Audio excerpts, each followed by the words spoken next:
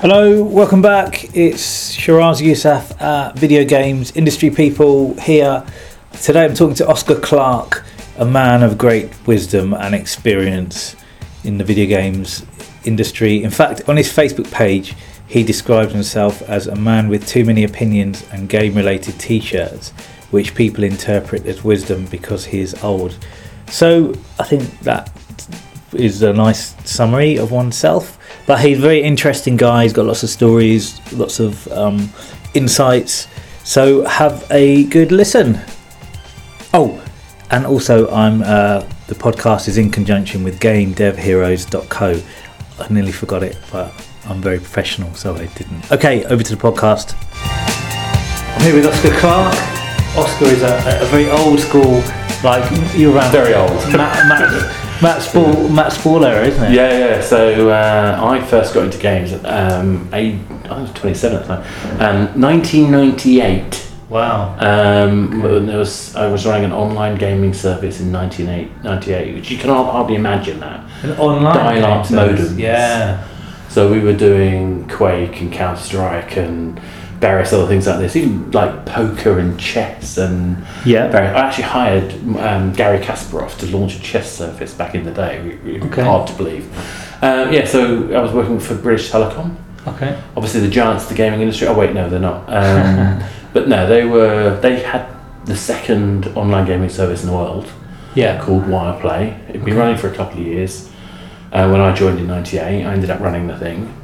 It ended up getting sold off in the .com bust. Yeah. I say that because it went bust. I'd left before it collapsed, but I kind of made a career of doing things far too early.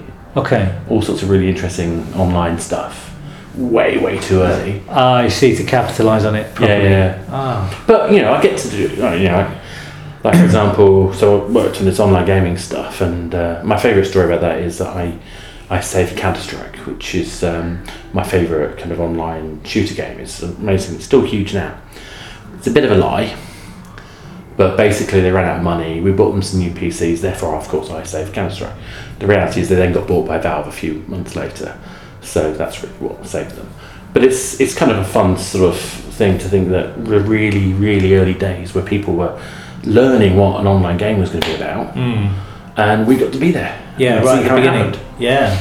And then I did the same thing with mobile games. Okay. So I joined 3, the mobile operator, which you probably didn't realise that 3 was the most successful mobile operator in terms of games revenue. Okay. In 2006, it was like 68% of the UK downloads, about 48% of the UK revenue. Yeah, I had a 3 phone at the time, actually. Yeah. So which one? Which brick? It was a brick. It was. I think it might have been a flip. Was it a flip one? Yeah, because there was an LG flip thing which was awful.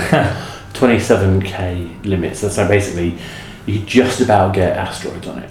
Right. And of course, me being me, thought, I don't know, let's make in-app purchase. Let's buy the game. That takes up 6k. So basically, we made it impossible for anyone to put any games on the phone because we wanted to sell them by renting games. Right. Yeah. But we learned so much from doing that. I mean, the stuff that we see people doing every day now, I did 20 years ago. Right. And so it's really interesting. I got to find out how that stuff worked long before anyone else. So are you currently doing stuff like that now? Well, I do a whole bunch of things. So, like I say, I had the online gaming thing in '98. 2002, I joined 3, and we launched it in 2003. Yeah. And then later I joined Sony and worked on PlayStation Home. Okay. Big virtual world. Okay, yeah. I was home architect, great title. Basically meant that I was the whipping boy. Right. Dealing with all the politics between all the regions. Okay. Long stories there. And I've been consulting ever since. And for most of that time I've been standing on stage as an evangelist, telling people about the latest, greatest things in terms of game development. Okay. Particularly around, would you believe, things like ads. I know it sounds very boring, but we did some of the very first online in-game mobile video ads. Okay. Which it's like, who cares about ads? But the reason why we do it, because it became something that you chose to do. Therefore, it became a way of thinking about design differently. What do you mean you chose to do? So you don't. The kind of ads that we were doing well, the reason why I didn't get completely, stark staring mad at having to promote them was because when you play a game, you may run out of time or run out of lives or something like that. You can choose to watch a video. Okay. That gives you the extra time, the extra points, whatever it is you need, so you can carry on playing. It means that people can design free to play games without them being so tedious. Right, yeah. And actually make them good. That's the kind of idea. So I do a lot of design work with games. In fact, I'm actually working on one project which is every buzzword in gaming. So it's a blockchain funded AR based location game with a first person shooter. It ticks all the boxes. It's every box ticked. Yeah. But it's been fascinating because, again, I'm probably in way too early, but thinking about how new technology affects the way we play games. And I literally wrote the book Games as a Service for this principle, which is basically we have to make better games because the way people are engaging with games is completely changed compared to when we went down to the local shop and bought a physical box and stuck it in our PCs. Yes. And then even, if you think about it, back in sort of late 90s, we were actually able to do this stuff and download stuff online, and yet we still went out and bought physical boxes. It takes a long time for trends to change, though, Yeah. in that, when people to get used to it and become mainstream. Exactly, and it's kind of, sitting there, I'm always 10 years too early. Right. So everything I've done has been literally like 10 years. You'll be raking it in 10 years from now, then. Yeah, I keep saying that. It hasn't happened yet. I used to like it in the boxes, with the artwork and everything. And the whole... I never really it just took up space. I have just attic full of But that was boxes. That was the thing you liked, putting all your games on display. Yeah. See all the games. It was very cool. Now we just stick it on Steam and you can look at it. Now you don't bother. Yeah. Look at the number of games you've got on Steam. How many hours of play you haven't done. No, you wouldn't do it now.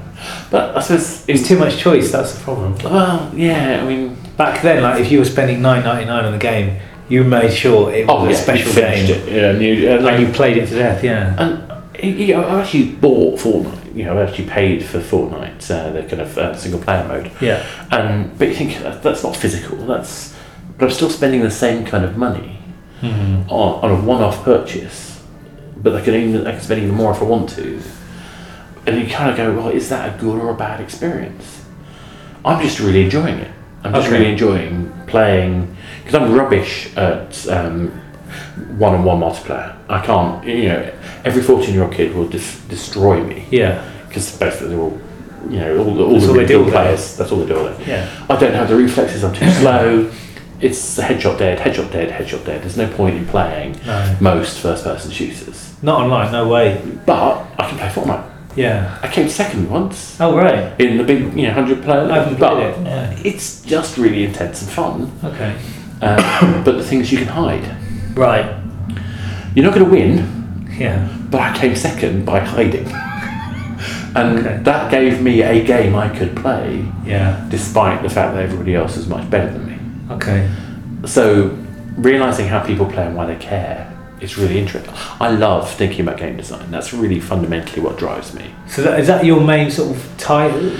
Well, I'm weird because I'm a consultant. I do lots of different things. Yeah, of course. And I'm one of these people that constantly finds new things to do. Okay. So one stage I'm a game developer and I'm making a game based on the Rocky Horror Show. Yeah. And I'm also working as a consultant on 3 or 4 different games like this, Reality Clash, this blockchain based thing. I'm also working with a bunch of investors to try and help them find games to invest in. So I do, I sit there and I'll work out how to make a game financially viable. At one stage I'll work out whether a game has got any kind of playability, what the flaws are, what the first time user experience is. I do a whole bunch of crazy stuff. The hard part is to get someone to pay for it, of course. That's another subject. Okay. But at the end of the day, what I love is why games work. Right. So, like I say, 20 years of experience doing this kind of service-based game has been really interesting because now is that time when that's interesting. Right. All of the big games, let's say something like Clash Royale. Probably heard of Clash Royale? Clash Royale. I know. It's a mobile game. Okay. It's done by a company called Supercell. Okay. And is this a driving game? No. It's Clash Royale is a card game Okay. It's basically I have like skeletons and do you know, it's been ages since I played it. I can't remember what all the creatures are, but you have all these different creatures, and you build them up over time. And people play this as an esport. So this is like Top Trumps? Not really. How do you describe Clash Royale to somebody who's not played it? It's tough. It's in some ways you've got a little bit of that kind of Top Trumps thing, but you're not choosing. I know I'm going to pick a car, and this is a Lamborghini. My Lamborghini is going to be faster than your Ford Mustang, maybe. Yeah. But the Ford Mustang's got more power or something like that. Yeah. That's kind of Top Trumps. Okay. But this is more a case of I have a bunch of cards. I choose when to play them. They're going to attack your cards. You then choose what cards you're playing to block against me. Okay. But between playing sessions, I get to unlock treasure chests which have good new cards in it. And if I've got enough cards, I can upgrade my units. Right. So that's one of the most successful mobile games at the moment. Has been for a few years. And the company that makes it is a company called Supercell. Supercell is this massive Finnish company run by a guy called Ilkka Paananen. And the reason why I find that interesting is because how do you get to the stage where we make a game that makes billions of dollars? Right. I mean, seriously, how do you do that? Yeah. Well, that guy, Ilkka, in 2002, I gave him a check for like 20 grand to be the first, provide me with the first game on 3's mobile network. Oh, right. The company was called Samir at the time. Okay. And what I find fascinating is it's the same guy, Ilkka, and he's just the same smart, brilliant, creative person who's really good at getting a team behind him. And they, in those early days, back in 2002, 2003, they were starting out understanding what mobile games were like. The way you play differently with your phone versus your PC. They went on to do Facebook social games, and they had a terrible time with that. A game called Gunshine. Ilkka did a really great talk about why they failed there. Then they moved to mobile, to tablet in particular, and Clash of Clans and Heyday became 2 of the top 10 games for the next 10 years. Right, because they obviously, that was their early work, was their practice. Precisely. For pulling out the good stuff. And they really thought about, the business of making games and how do you make something that's genuinely delightful, that's engaging, but doesn't just end. Most games that we come across when we play in the old days was, I don't know, take a game, I don't know. For some reason I had Max Payne in my mind because I know a lot of the people in Helsinki who were involved in that game. In fact, my old boss was actually one of the characters. I didn't realise until recently he was one of the actual characters in the game. Oh. So Max Payne was a fantastic game. It was bullet time, new innovation, great shot, great experience, but it had a story, middle, beginning and end. Done. What do we do afterwards? I don't want to stop playing, I want to carry on playing. How do I carry on playing? Well, I can't. But if you have a game that's got smaller gameplay, but longer metagame, longer context to play, then there's no reason to stop playing. Because I can keep repeating this gameplay. As long as it's repeatable and extendable, you can keep playing and experiencing and enjoying it. You don't get to the point where you stop having something to play. So a lot of these games are being designed now with that in mind. How do you make it so that the game doesn't have a traditional beginning, middle and end? Instead, that it has a mechanic, a thing that we play and enjoy. Yeah. That drives the context forward, that gives us, the context loop gives us a sense of purpose and progression. And the metagame is everything else, the bits around the gameplay.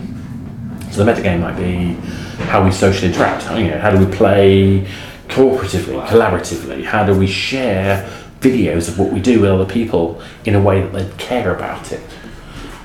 Even things down like how do you play differently on a phone versus a tablet. Right. So think about if you've got a 7-inch size tablet versus a 10-inch size tablet, you'd think they'd be the same type of gameplay, wouldn't you? But it turns out people will play with a 7-inch tablet one-handed, I see. but they'll have to put the 10-inch tablet down. Right, yeah. Those little things change the way that people engage with the game. Right, yeah, of course. Now, there's not enough difference in terms of numbers of people buying those sizes to just apply that. But if you don't think about it, you've just lost an audience. Okay. So if you require somebody to have both hands touching a screen, you might find the people on the phone don't want to play it. Yeah. So you lose that audience. You lose out on it. And there's so much like that I just find the whole psychology of why people love escaping into games, I find fascinating. And that's fundamentally why I love sitting there. I'm very lucky I get to think about this. Yes. Yeah. But that would help you to create something that is popular with a wide audience. Then would it? Well, you hope so, but okay. It's still it's like there must be an unknown to it. So many unknowns. I mean, you are still making something that has got to appeal to people. At a cultural level, a social level. There's a kind of magic dust that you can't predict. It's like tweets. Yeah. As well. Tweets that go viral. Exactly. Well, I mean, I don't think I've ever had a tweet go viral. The closest I got was getting Nathan Fillion to reply to something I'd made when I made a cheap joke at Alan Turing. But I have no idea what makes a tweet go viral. Yeah. If somebody could tell me that for me, that'd be quite handy. But I think in some ways games is a bit weirder than that. It's like any media, any kind of. I mean, imagine you have it in doing comedy. It's like, what makes a joke funny? Could you put that down in a bit of paper and say, oh yeah, there's mechanically, I can tell you, that there's probably a punchline somewhere. There's going to be a build-up. There's going to be a tension moment, and then there's going to be probably an expectation of something dreadful, and then you have some get out. I mean, you could say that. Doesn't mean that you write a funny joke. No, that's right. I mean, jokes can be always analysed in hindsight as to why it worked, but before it goes out, you do sometimes know what should work. What should work, but your idea of should is not necessarily reality. And then you stand up on stage and you tell it, and if it works that night, yeah, great. If it doesn't, do you kill it straight away or do you try it again? Me personally, I'll try it a couple of times. Yeah. I don't have a set number though. It's just because you could get there's so many factors in the room as to why something may or may not work. Exactly. So sometimes you don't get a fair chance to try it, and until I've given it a fair chance. And I think that's really what we try to do with games as well. And the really big thing that's happened in the last 10 years, everyone's going to tell you it's the App Store, and it is too, but I think the more fundamental thing is data. Okay. So we actually have a lot more information about what people do when they play. Right. Now, don't get me wrong, we're not being sort of scary, but it's just we make it anonymous. We're just interested in why does the game work. Okay. And it's because when we see what people do when they start playing a game, we can actually have these gates where we say, well, where were the decisions made in play? Okay. And so what happens is you'll always see from each decision point, one to the next, to the next, to the next, there'll be a slight drop off. But if there's a big drop off, there might be a problem. Drop off in interest. As in the number of people doing those things. Okay. So people will leave the game. It's an inevitable thing. Yes. So a bit like you judging the room, if the joke works or not, we're judging play based on having enough people going through playing that game and saying, yeah, that worked, that didn't work, that did work, that didn't work. Yeah. And where we find where it doesn't work, we find out, we try things, we experiment. We can get so clever now, we can do A/B tests. So that means we'll have two versions of the game. Version A, version B. We might give 5% to people version B. Yeah. And we'll see who stays longer over that critical point where we've made a single change. So because we can do those little tests, we can actually get to the heart of what might be working or not. Right. Trouble is, you can't make sure it will work. It doesn't replace the kind of creative process. Yeah. But it gives the creative designer a chance of identifying where there might be a problem and giving them an opportunity to change it. Okay. So it's it's a quite analytical process nowadays. But it doesn't stop it being just as creative as any period in history. Yeah, I never thought about A/B testing in games because normally, because I software test during the day, A/B testing is having an app, send out one version to a bunch of people, another version. But obviously, with games it applies to. Yeah. In some ways, I think we lead the way on that because we can do things like heat maps. So you imagine you've got a game map. I can see where people went. Okay. You can see where people don't go as well. So you can actually have the XYZ coordinates of every player through the game level. Right, yes. And you see where they move. And why are they going there then? Why are they going there? What are they doing? Yeah. And one of my favourite example of that was a Unity game that the Unity testing guys. So there's an analytics team. I used to work for Unity as an evangelist. Okay. And I know the analytics team quite well. They did this great job with a dragon-based game. I can't remember the name of the game now. And there was this fantastic thing where they had the objective at the end of the level was over here somewhere. And all they saw were people stopping at this gateway and going back. And no one ever went to the objective. Right. And it's because they were facing the wrong way when they spawned. They didn't see it. Now, maybe I'm mixing it because there's several different experiences. We had that very experience in PlayStation Home, so it's a while ago since I did this. But it's like, even stupid things like that, where you're just facing the wrong way when you arrive, you don't think to look. No one thinks to turn around. Yeah. So why would they find the objective? And it's often really human things like that you find out. And I think that's what's so fascinating. But it's so tempting to just assume that the data's everything. Oh, the data says it's not working, therefore kill the game. Well, is that what the data's saying? Or is it the fact that you've forgotten to do a step at this stage to explain what's needed to solve the later level? Yeah, which is like a joke. Have you forgotten to explain part of it so they understand the Precisely, because if you don't do the setup, they're not going to feel the tension, and then the punchline's going to have no effect. Or whatever, I'm mixing metaphors, I know, but but it's any creative process, filmmaking, story writing. They all have these wishy-washy, ambiguous elements, these amorphous blobs that we're trying to juggle like juggling jelly. That we can't really put our finger on and say, that's the funny bit. But what we can in games do is say, look what people did. And then hopefully we can find where the missing parts are, or the broken parts are, and fix them. And it becomes really important when you do this service-based game, because if you are going to offer a game, particularly free to play, I'm not getting any money unless you decide to keep playing at all. So all the effort I'm putting in to make this amazing game is wasted unless you keep playing. Yeah. So that means I actually have to care enough to make sure the game is great at the beginning, foreshadows what's coming, and makes you feel like you're missing out if you don't keep playing. Yes. So that in theory, you should be required to make better games if they're free to play. Because if you pay up front, I've already got your money. Why should I really care about making sure that the journey through the game is as smooth and as ideal as possible?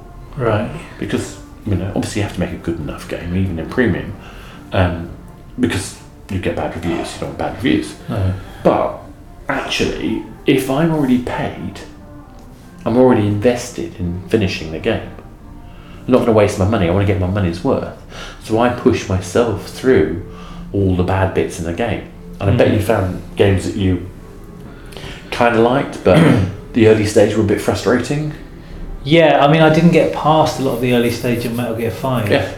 Because there's so much. There's a lot, I happen to like Metal Gear 5, as it happens. Whereas I didn't play the other one, the earlier ones. Oh, right. I was a massive fan of the first two when, 20 years ago or whatever. But I was a PC player back then rather than a console player. Okay. So I kind of missed out on some of those. Like, I'm one of the few designers I know that doesn't really like Mario. Oh, right, okay. No, I don't like Mario. I just find it all childish. It's for me. I just think it's sideways jumping. I admire the jumping. It's very clever. I admire the level design. As a purist in design, there is an absolute beauty to it. Okay. But it bores me. Yeah, I find it's very boring. I think maybe you outgrow that stuff. Is it or is your dexterity like mine a bit shit? Because you've got to be perfect. It's good. I can play them. Yeah. I just don't, because it's the same thing. Same thing, exactly. Sideways scrolling. So I'm a judge on several awards. So I work for I do some work for Steel Media, do Pocket Gamer. They have this thing called the Big Indie Pitch. I also do stuff on the Indie Prize, which is part of the Casual Connect group. So I do a lot of game judging. Yeah. So I see about 1,000 new games a year coming through, brand new games being tested. And I would say 20% of them are the same pixel-based, sideways scrolling game. And every time I see it, my heart just dies a little. Right. But I go through it because every once in a while, one of those will do something really magic. Okay. So there's one game, I can't remember the title of it. Instead of the usual, left, right, jump buttons, it had a slider which said how fast you'd move right. And it was a bit like, I don't know, Mixer, on a DJ, turntable type thing. So imagine doing that sort of wiggling motion to get your character to move forward, and then deciding when they're going to jump. And somehow that was like playing them for the first time. It really reminded me of the very kind of original joy. Okay. When you first played those games. Yeah. Because someone had bothered to take the spirit. I see. Of that concept. Yeah. And bring it to life.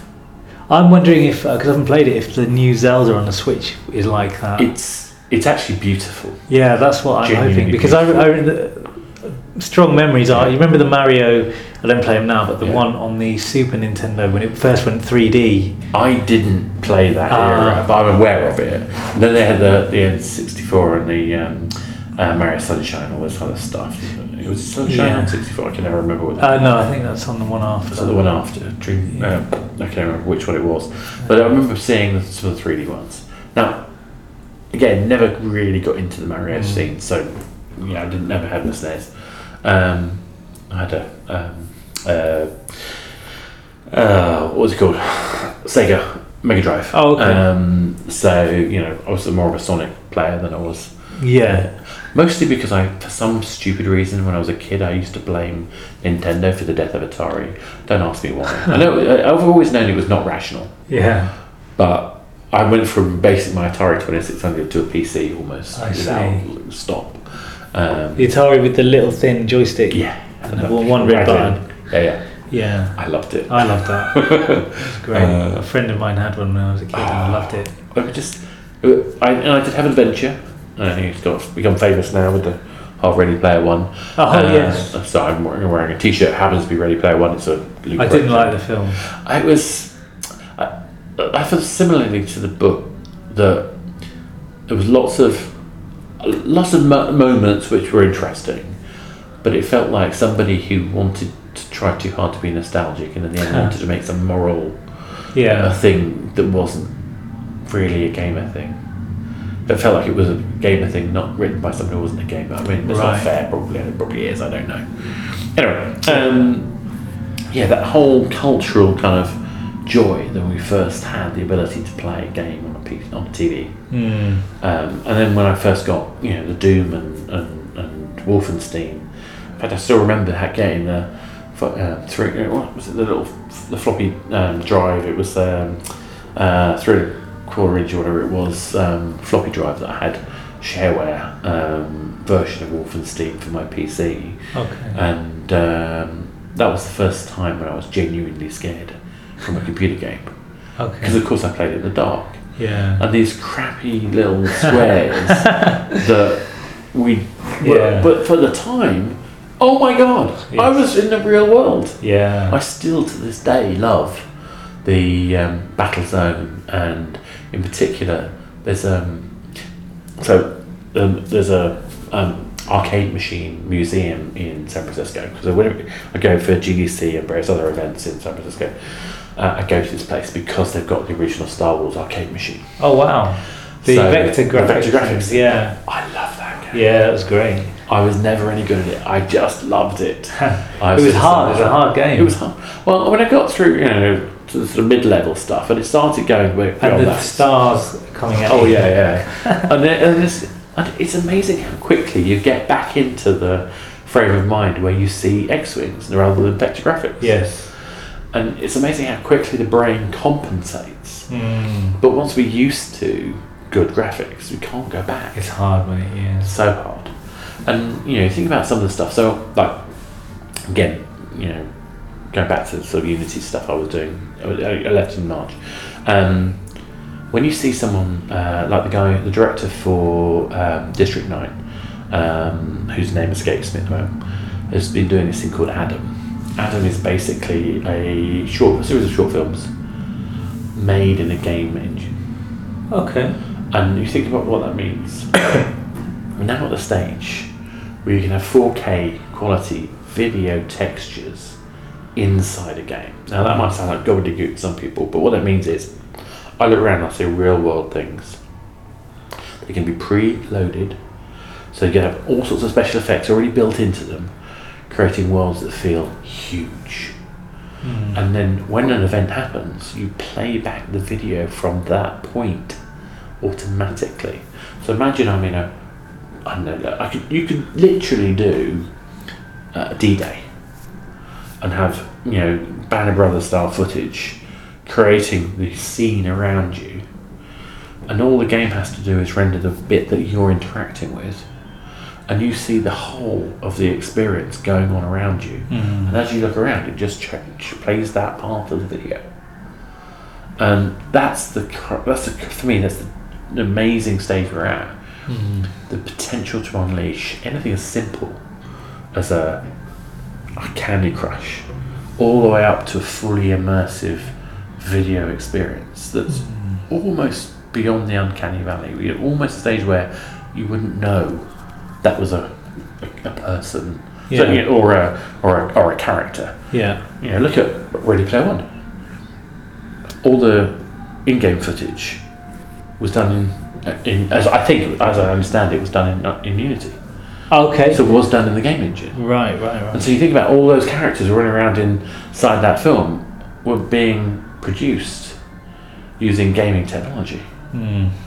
So I think that's why I find fascinating is we're actually at a stage where the boundaries of what we can do creatively, visually, are unlocked.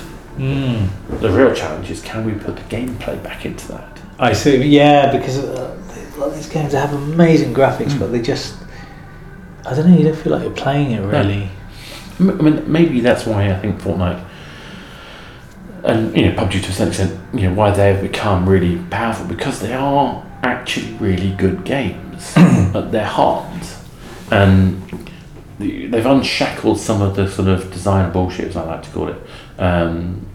It's terrible, I shouldn't say these things, but one of the things I hate when I play a big game is the first 5 minutes is normally a series of pressing X for 10 minutes. I'm exaggerating, but not that much. Watch Dogs was 4.5 minutes of pressing X. I timed it. What game? Watch Dogs. Oh, Watch Dogs. Love the game, but it spent, for the first one, I spent 4.5 minutes pressing X. Yeah. Awesome. That's right. And it's like, what? I don't want to press X. I want to play the game.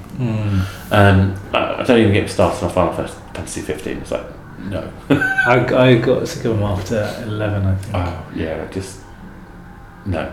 And I think part of my problem with Final Fantasy is that whilst I respect it, and obviously 7 and 9 are obviously critically amazingly impactful. 7 is the one for me, but that's when everyone cries out. So you were talking about crying earlier. I publicly admit to crying in 7. But you think about that, that actually emotions in games really something we have yet to fully explore properly, and there are these moments occasionally, but it's starting to become really important. I mean, I don't know if you've heard of That Dragon Cancer. No. So it's definitely worth checking out, but this is I own it but have never played it. Okay. But I know I should, and it's basically about a game designer and his wife and their baby, and the baby has cancer. This is real life. Okay. In order to deal with their grief, they built this game around the experience. Right. So it's a utterly honest, truthful, amazing piece of work. It looks amazing. And it's obviously a true story, and it's about the experience that they felt. And that's the greatest kind of experience of art you could hope for. Why haven't you played it then? To be honest, I just find it too emotionally charged. Oh, I see. Okay. I want to play it, Yeah. but every time I go to play it, I don't know if I was Too heavy. yeah, doesn't really deal with it. But we are definitely seeing people starting to really understand that games are a different type of medium than film or TV. The way I like to talk about it is, in a book or a film, the idea is to show, not tell. But in games, the idea is to do, not show. So that's why I hate the X, pressing X all the time. Right. Because if I'm going to play a game, I want to do. And there's some really kind of interesting, kind of goes back to the sort of 1950s, or no, 50s, anyway, some of the earliest psychologists looking at games. A guy called Johan Huizinga, I think it's Johan, I can't remember. But Huizinga talked about what a game is in various forms, and although it's a bit of a longer description, I like to paraphrase it as it's an experience which outside our normal routine. You know, and if you think about what that means, it means we're separating ourselves from the pressure of life, the rules of the real world, and allowing us to express ourselves in this very limited medium with a set of constraint rules that we universally agree to play through. I think university is assuming it's multiplayer, but it that has a certain amount of freedom to it. It's, oddly, by providing yourself a constraint outside of our normal lives, we end up with this level of freedom to be able to free our ways of thinking, our who we are, and that's quite empowering. It oddly empowering and helps build competence, or a sense of competence. Because if you play a game and you feel good about it, you'll feel confident about that. You can do that. You are competent. You have autonomy in what you're doing. So I think games are an incredibly powerful medium because of that. And that's why things like Bladder and Cancer, I think, is a really, really powerful example of what we hope games can be. We can be trivial, absolutely we should. There's nothing wrong with playing a bit of Candy Crush now and then, or what's the other one we play? Home. Anyway, there's so many different games. Yeah. I lose track. I've probably played tens of thousands of games. There's only one person I know who's definitely played more than me, and she's younger than me, which is really annoying. My friend Jupi, who she's been on there. Yeah. And she plays all of the indie pros. She does, yeah. I have no idea how she does it. I mean, literally no idea. Right. So what have you got coming up? What's coming up? So at the moment, I've got to get the Rocky Horror game out. Okay. We've got the last build we've got coming. We were a successful Kickstarter a couple of years ago, but we're about a year late getting it out. Okay. People alright with that? Well, yeah, not as alright with it as we'd like, but it's difficult. Yeah, you don't want to release something shit. No, we did actually get it out in June last year, but it didn't quite work, so we had to go back to the basics. Got a couple of guys who were involved with Guitar Hero to help us out. Okay. A friend of mine worked on it. He introduced me to two of the designers, and they gave me a fantastic teardown, and the other one gave me a great way of redesigning it. So hopefully that'll go out before October, because I'd like to get it out before Halloween. We'll see how that goes. And yeah, there's a whole bunch of other stuff. I'm always busy. Okay. Yeah. That's good, man. Well, look, thank you for talking to me today. I mean, this is you condensed like 20 years into 40 minutes. Yeah, I have a tendency to do that, or take 20 years to talk about 40 minutes. No, it's a nice way around. You've done it today. That's great. Cool. How can people get in contact with you? So the best way to get hold of me is on Twitter. Okay. I'm at Athanasius, which is ATHANATEUS. I had a brother Athanasius as a teacher. Did you? Oh, really? At a private school. Irish teacher. And a role-playing character. Okay. It's some biblical character, but it's linked to immortality. Right. And so I had this old D&D character that used that name because I thought it was cool. Okay. But it's Greek. Right. I actually met an Athanasius who was really annoyed at me because I had that name on all social media. Athanasius. Yeah. It's a cool name. Yeah, brother Kind of Athanasius. I'm glad he pronounced it the same way I did, because a number of people pronounce it differently. Oh, really? Yeah. It's Although the Greek guy did as well, so Okay. I'll take his word for it. Well, I'll put all these details in the description. No worries. Mate, thank you very much. Podcast handshake. Pleasure. Podcast handshake has to be done. Great. Thanks very much. That's good. Oscar Clarke there, veteran of video, not veterinarian surgeon. Anyway, you know what I mean. He's been around the block in video games. I'll have. You can get in contact with him on the details that I put on the SoundCloud and the iTunes page. And if you want to come on the podcast, if you're a vet or if you're a non-vet, if you're quite new or you've got some stuff going on in the video games industry, then drop me an email via my website fatcomedian.com and we'll have a little chat. Other than that, I think that's it. And check out gamedevheroes.co and see you on the next podcast.